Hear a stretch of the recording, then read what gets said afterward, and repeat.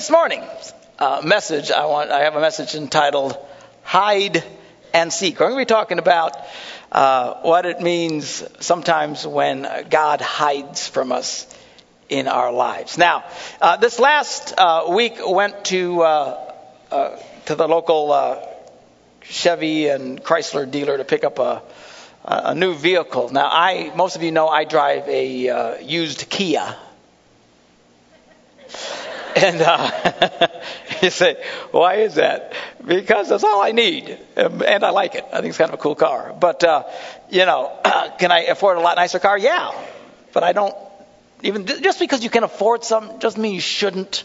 You've heard me talk about this. Don't quit living on the financial edge of your life. Some of you, your toes are so far over, it's a miracle. You don't cave in. As soon as gas goes up unexpectedly, you're in big trouble. If you're reasoning with yourself about a new mortgage or a new car payment, thinking, if I just do this and if we just do that, and if I work a few more hours here, we should be able to pull it off. If you're talking like that, don't do it. Okay? You should be able to look at whatever payment you're facing and go, oh yeah, I can do that. Then that's when you do it. All right? Quit just maxing out all the time, getting yourself in all kinds of trouble. So I drive a pretty simple car. Now the redhead, she can drive whatever she wants. And she does. She's been driving a Cadillac CTS, kind of a cool car, if you've seen her buzzing around town in it. But now we have grandchildren, 3 gorgeous little rugrats, and so we needed to get something else. One, because they are destroying the nice CTS. It's amazing what little kids can do. Quit kicking that, quit kicking that, just talking to a brick wall. But I send the parents home to actually do the disciplining. But and then the other thing, we didn't have enough room for them because now we got 3 of them. So she's actually stepped back and gotten a minivan now. So we go to order the minivan and we're ordering all the options and we're pretty much getting all the cool little toys and stuff inside the minivan and one of the options on the list was a towing package. I thought, well, towing package. I should get the towing package because we got a little boat and a little thing that go out on the river with, and we got a little trailer, and sometimes we want to haul stuff around for people. So we thought, well, I said, give me the towing package, like $600, something like that. And so anyway, the van shows up, and we get all this stuff, and if you look behind the car, there's nothing. There's no ball, there's no thing. And some guys in the early service, now, Pastor, there was this square thing back there? No, nothing. I get it. There was absolutely nothing there. But they did give me this bag of nice wires.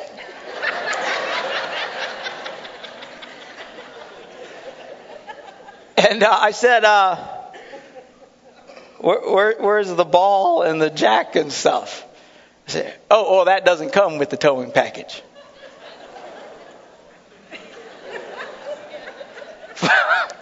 What did I pay for? Well, there's a bigger battery and a little more cooling to the transmission and the wires. I said, now, let me ask you a question.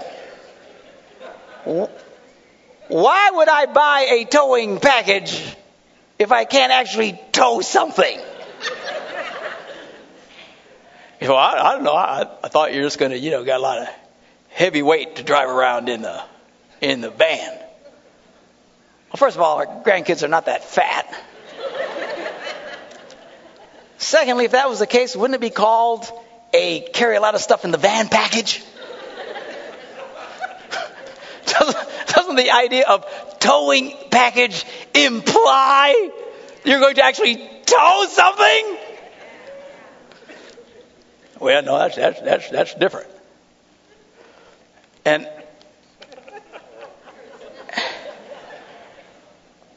you gave me the wires. Now, shouldn't you have connected the wires first? So that if I ever do tow something, I can plug it in? I mean, you had the wires at one time. But apparently not, because then I would have missed out on the great carrying case that came with it.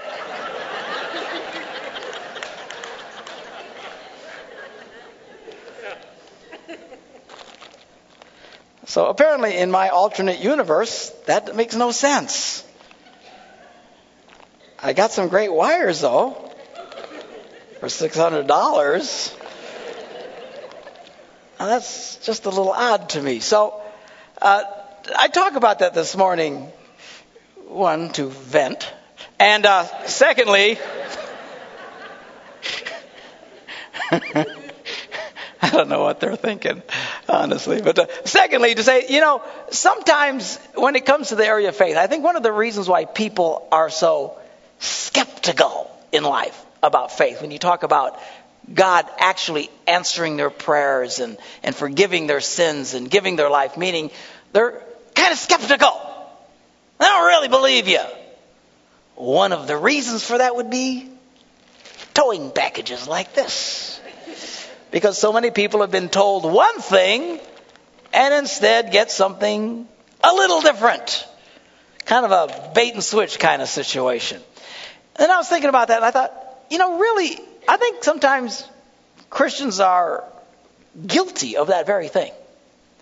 In our zeal to talk about how wonderful it is to know God, how great it is to have faith, to experience Christ in your life, in our zeal to communicate that to others, sometimes I think, and certainly preachers have been guilty of this, where we say, if you just ask Jesus in your life, we kind of imply that everything will be great. Everything will be wonderful. You won't have any more problems. You'll be at peace with the universe. Everything will go well for you. The flowers will grow faster around your house. Birds will sing you awake every morning. Chipmunks will help you sweep the floors. Squirrels will do the dishes. It'll be fabulous. The problem is we're kind of overselling, because that's not the truth at all. And the Bible never talks about faith in those terms. It doesn't say you won't have problems. If anything, Jesus guaranteed us you will have problems. But he says, be of good cheer. I have overcome the world. I can help you out of those problems. If you fall in the pit, I will pull you out of the pit. That's the great thing about faith. Without God in your life, you fall in the pit, you're in the pit. Life's the pits. And they stay in the pit. There's nothing they can do. And they try to pull out of the pit. And just, the great thing about people of faith, we go in pits too. But someone pulls us out of the pit. Sounds like an underarm commercial or something. But it's...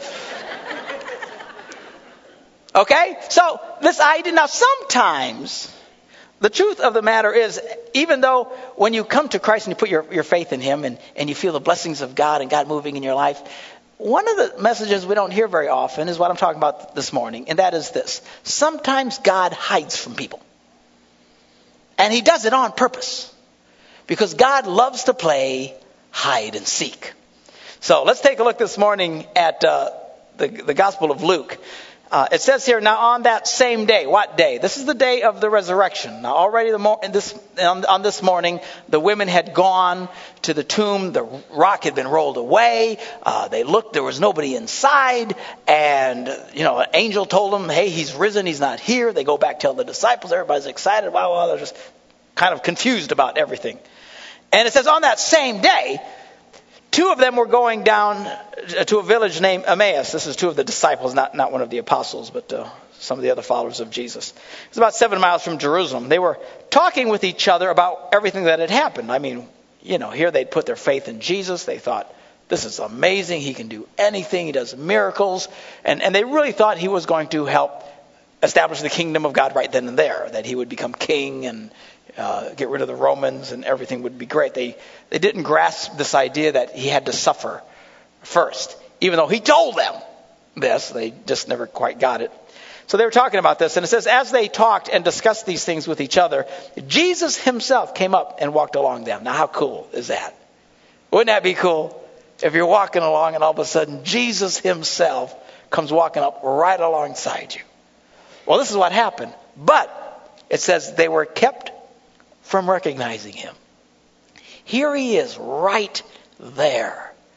The God of the universe standing right next to them and talking to them, and they had absolutely no idea. And then Jesus asked them, he says, so what you guys talking about as you walk along here? And they stood still, their faces downcast. I mean, they're bummed out, man. They are emotionally depressed. You ever feel emotionally depressed? You ever feel like life really stinks? You walk around like this because everything reeks in your life. It's horrible. It's icky. Nothing's working. Emotionally, you're in the pits. And here they are in an emotional pit. And right next to them, talking with them, is Jesus Christ in the flesh. Wow, pretty amazing. Well, one of them named Cleopas says to Jesus, he says, what do you mean? Are you only a visitor to Jerusalem? Don't you know what's happened here these last days? Well, what things? Jesus asked. He said, well, about Jesus of Nazareth. He was a prophet, powerful in word and deed before God and all the people. The chief priests and our rulers handed him over to be sentenced to death, and they crucified him. But we had hoped that he was the one who was going to redeem Israel. And what is more, it's the third day since all this took place. In addition, some of our women amazed us. They went to the tomb this morning, didn't find his body. They came and told us they'd seen a vision of angels who said he was alive. Then some of our companions went to the tomb and found it just as the women had said, but him they did not see. And Jesus says to them, how foolish you are, and how slow of heart to believe all that the prophets had spoken. Now that, I think that'd be a little insulting because I don't know who this guy is. He's kind of rebuking them for not getting it. Of course, I'm sure this was frustrating to the Lord. How many times Jesus said, oh, good grief, how long am I going to be stuck with you guys? That's what he did. Over and over again, he just goes, oh, you're such a drag, you guys. You just don't get it. I keep telling you this stuff and you still don't get it. And here he is talking to them and they're whining and he goes, ugh! You still don't get it. And he says to them, did not the Christ have to suffer these things and enter his glory? And beginning with Moses and all the prophets, in other words, he went to the Old Testament, he explained to them what was said in all the scriptures concerning himself. As they approached the village to which they were going, Jesus acted as if he were going to go further, but they urged him strongly, stay with us. It's almost evening, the day's almost over. So he went in and stayed with them. And when he was at the table with them, he took bread, gave thanks, broke it, and began to give it to them. And then their eyes were opened, and they recognized him. And guess what happens next? He disappears from their sight. Zing! Now that had to be pretty freaky, I got to tell you. But how cool is that? You know, you're talking to this guy, all of a sudden you realize it's Jesus, and he's gone, just like that. Now, my message this morning, God loves to play hide and seek with people. Why is that? Because he wants us to desire him. To desire him. If I can talk this morning. Not to serve him because we have to. Not because someone told us to do. But to serve him because we truly desire him and want him. Now, the game of hide and seek creates a sense of desire.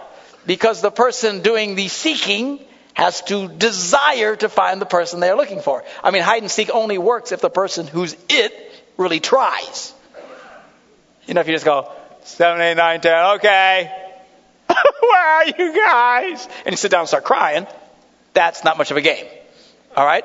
You've got to try. The whole point of the game is you've got to go running around looking and chasing down. Now, what happens when you do that? It creates a sense of desire, which is what I want to talk about. When we really try to find God, when he intentionally pulls away from you and kind of hides. I mean, he's never really away from you like Jesus is right there, but he hides. You can't see him. Why is that? All of a sudden, God, where are you at? Man, how come you seem so far away? What's wrong? What did I do wrong? You have to understand, nothing is wrong. He does this on purpose. When he does it, you ought to go, okay. All right, you're playing right. I know you're around here. And then we get into the hide and seek thing. And you start looking for him. That, instead of whining and crying, the truth is God's walking along with you and all of a sudden he goes, you're it. And he disappears. And quit freaking out. But now start, okay, I know you're here. You're here somewhere. Where? Are you in my husband? No, it's impossible. Where are you at? Where are you? You know, and start looking around. You see, attention seeking brings desire. Now I want to read to you from a book from a new author out there. He's got a new book out, a brilliant guy called Mark Gungor. And from a little section here in the book that says, God desires us. The reason our relationship works with God is because he never stops desiring our relationship with us, no matter how we act. Even though we have behaved terribly at times, he still is committed to us. God has said, I will never leave you, I will never forsake you. Because of God's all-knowing ability, our thoughts and actions are never a surprise to him. He knows us perfectly through and through. He knows our capacity for evil, yet he chooses to love us in spite of all the hideous things we have done or ever will do. Now, when I first came to Jesus, I would find myself desiring things that were forbidden. I would often cry at the altars of our little country church asking God to change my heart so I wouldn't desire these things. I committed, I struggled, I promised, went through all this, but I keep messing up time and time again. At that time, I thought my attention followed my desire. As if I was paying attention to the wrong things, that was sure because I needed a heart surgery. In other words, I thought, well, if I really want that, there's something wrong in here. That the desire, attention comes because of desire. And I'm desiring evil things. But when the truth of the matter is exactly, it's the other way around. Jesus said, where your treasure is, your focus, your treasure, that's where your heart will be. That's where the desire will be. Jesus didn't say, where your heart is, that's where your treasure will be. He told us that our desire, our hearts, follow our attention. Let me give you an example. Speaking of cars this morning. Did you ever go for months without even thinking about buying a new car, and then you happened to buy a new car lot? You stepped into the showroom and you sat down in one of the shiny new vehicles. Everything's new and perfect. That new car smell fills your nostrils. You grip the new steering wheel and your heart begins to race at the thought of owning this wonder machine. Suddenly, leaping from within you comes this desire. I need to buy this car. And see, that's why they want you to come and test drive. Stop in today for a test drive. They don't say stop in today and buy. Stop in just for a test drive. Just sit down, feel it, get the groove. Why? Because they know that attention brings desire. That's why companies spend millions of dollars, even on stuff like the Super Bowl ads, where they spend all this money for 30 seconds. Why? Why in the world would anybody do that? Because if you will pay attention for 30 seconds, you'll start wanting it. You'll start wanting it. That's what drives our economy. Showing me, well, pay attention to this. Pay attention. Why? Because then we start wanting it. The reason I talk about this in my book about marriage is that this is what happens with couples. You know, in the beginning, they have all this desire for each other. And they can't stay away from each other. They sit for hours and they cow-eye each other. And they think they're doing this because they have all this desire. Oh, I really want this person. I really want it. So then you get married and life kicks in and starts beating the snot out of you. And then all of a sudden, couples start wondering, well, I don't have any more desire. What happened? I'm not in love anymore. I'm looking at a stranger. I mean, you hear all these stories. Why? Because they think desire, and therefore because desire is gone, I should start over. I should get rid of this idiot and marry another idiot. And then I'll be happy.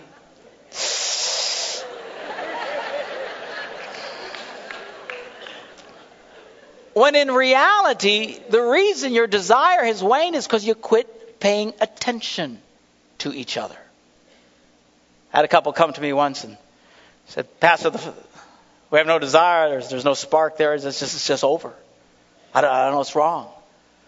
I said, really? I said, well, how much time do you guys spend with each other? And they went, well, none really.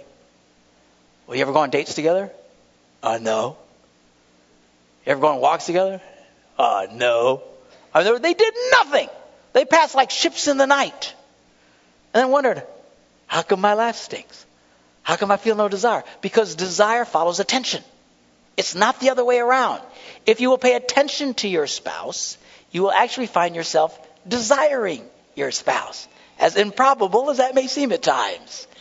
Pay attention to the girl. Look at the girl. Quit looking at other girls.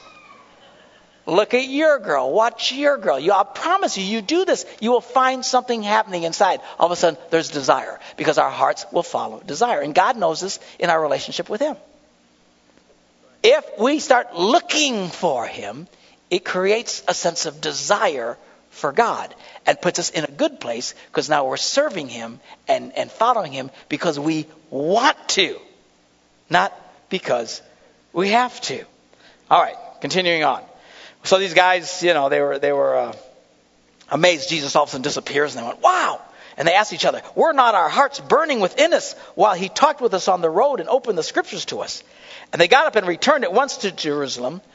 There they found the 11 and those with them assembled together and saying, it is true. The guys were going, it's true, the Lord has risen and has appeared to Simon. So Peter had seen him. Well, then these two guys told them what had happened to them on the way and how Jesus was recognized by them when he broke the bread. And while they were still talking about this, Jesus himself stood among them and said to them, peace be with you. So here they all huddled. They're talking, wow, wow, wow, wow. And boom, all of a sudden Jesus appears. Now, he says, peace be with you. I got to tell you, when all of a sudden you go boink and appear, there's not a lot of peace going on. Because that would freak the willies out of people, right? And it says they were startled and frightened. Why? Because all of a sudden he goes boink, and that would freak anybody out, okay? So they thought they were seeing a ghost. And he said to them, why are you troubled? Because you just pop in. What do you mean, why am I troubled? Why do doubts rise in your minds? Look at my hands and my feet as I myself touch and see. A ghost does not have flesh and bones, as you see I have. And when he said this, he showed them his hands and feet. And while they still did not believe it because of the joy and amazement, he asked them, do you have anything here to eat? And they gave him a piece of broiled fish, and he took it and ate it in their presence. Why did he do all that? Because he wanted to demonstrate to him that he was physically alive. Now, one of the alternate versions of what people call of the resurrection was, well, Jesus didn't really raised from the dead. I mean, it's like an apparition appeared, a ghost appeared. That happens sometimes. You hear about people, after they pass. And no. This wasn't the ghost of Jesus. This was Jesus. He was physically raised from the dead and had a new glorified body that will live forever, which, by the way, we all get that someday. Isn't that cool? I mean, glorified bodies that will live forever. Now, this is only good news. Actually, this will happen to everybody. This will happen to everybody. There'll be a whole lot of people that get that and then go to hell for eternity. Owie, owie, owie, owie, owie, owie. And those who believe in Christ and do the right things go to heaven, and we get to enjoy that. But we're looking forward to this incredible having these glorified bodies. I mean, we get a new bod. How cool is that?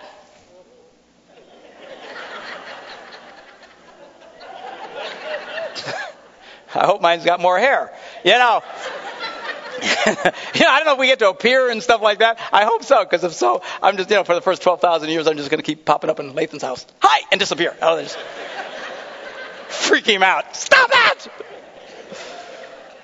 But it'll be great. We'll be healthy. We'll be whole. We'll have new bodies. Lathan won't have an accent anymore. It'll be fabulous!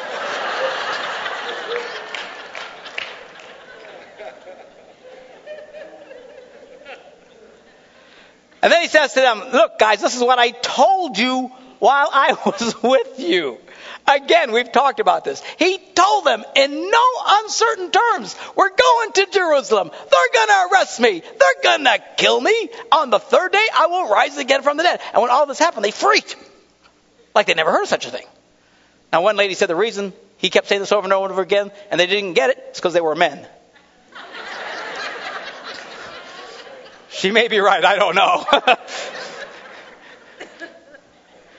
he said, everything must be fulfilled that was written about me in the law of Moses, the prophets, and the Psalms. And I was fulfilling scripture. All this was already laid out. And then he opened their minds so they could understand, which is really the point here. Because I don't know if you've ever talked to somebody where you're trying to share with them spiritual truths and they stare at you like you jumped in from Mars and they have no idea what you're talking about.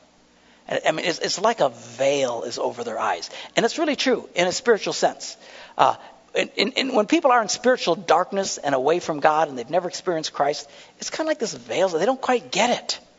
They don't know. You can talk to them as plain as day and they just don't get it because their minds are darkened. So let me encourage you, when you're talking to somebody about faith and stuff and someone who that you're getting to know, pray for them ahead of time. Say, Lord, lift that veil Open their eyes. Help them to be able to grasp these things. Because ultimately, unless Jesus reveals himself to a person, there's not a whole lot you can say that's going to do anything. I mean, when I'm speaking and preaching and teaching, someone comes to Christ, it's not because I'm so smart or brilliant. It's that all of a sudden Jesus lifts the veil and they get it. It's kind of cool. So anyway, he opens their minds and he tells them, this is what was written. The Christ will suffer and rise from the dead on the third day. All the stuff he told them before. And then repentance and forgiveness of sins will be preached in his name to all the nations, beginning at Jerusalem. You're witnesses of these things. And before he left, he said, I'm going to send you what my Father has promised.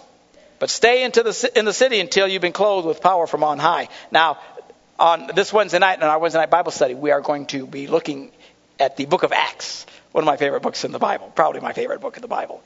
And we're going to have a lot of fun going through that verse at a time and reading. It's a history book, really. Not a lot of doctrine and stuff so much in there. It's just telling you what happened. And we're going to see what happened when they waited and he sent this power from on high. And let me encourage you, come on Wednesday nights. It's a great time to really get a chance to understand the scriptures. If you really want to get to know the Bible, come on Wednesday nights. Bring your Bibles with you and sit and learn this because it's great fun. How many of you have been on to the Wednesday night Bible studies?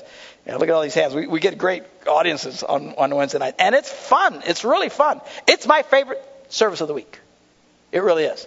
And we just, go nuts. I go nuts, just rabbit trailing all over the place. It was great fun. But so anyway, we're going to take a look at what he's talking about. But anyway, here's the thing that I want you to know. When God plays hide and seek with you, when he's walking along, all of a sudden he goes, "Tag, you're it," and disappears. You got to know that it's a game that is rigged. It is. The game is rigged because you will find him. Okay?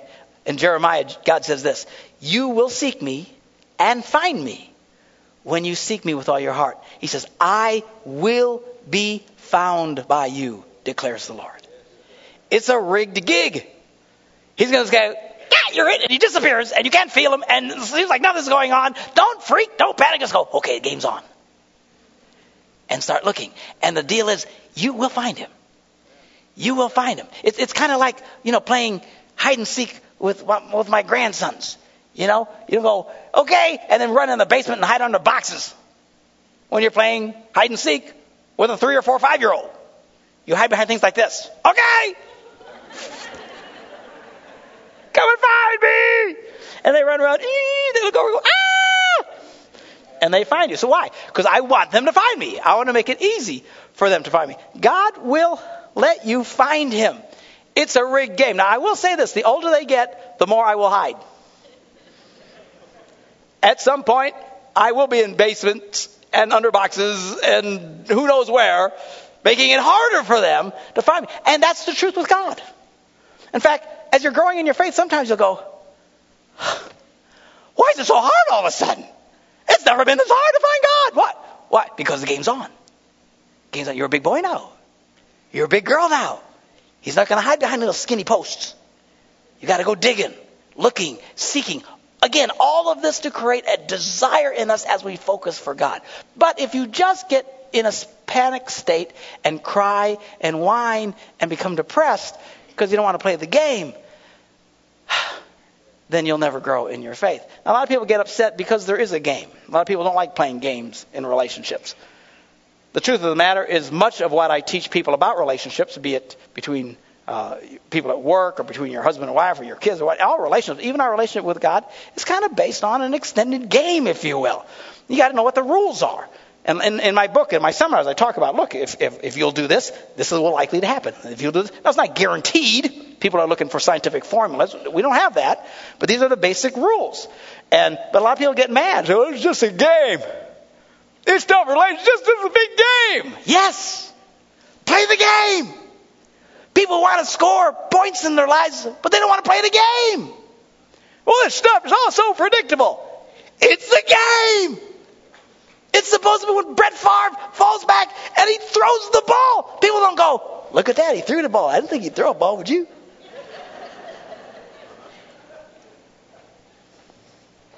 Someone got an early cue. They, wouldn't be shocked. Look, they ran. Wow. Why doesn't he run the other way? They're trying to get him. He can get farther.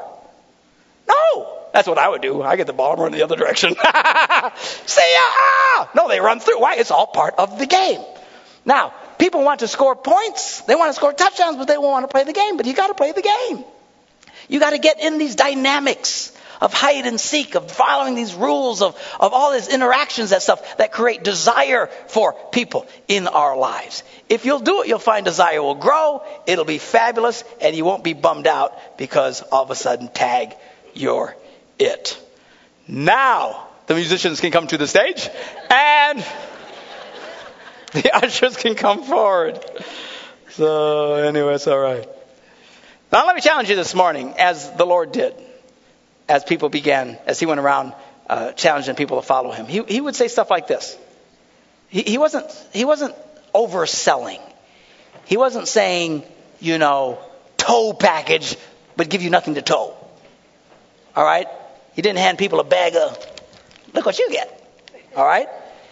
He told them the truth. What he did to people was say, hey, pick up your cross and follow me. Now stop and think about that. Now we don't think much about that today because, cross, it's a religious symbol. No. When Jesus was saying this was no religious symbol.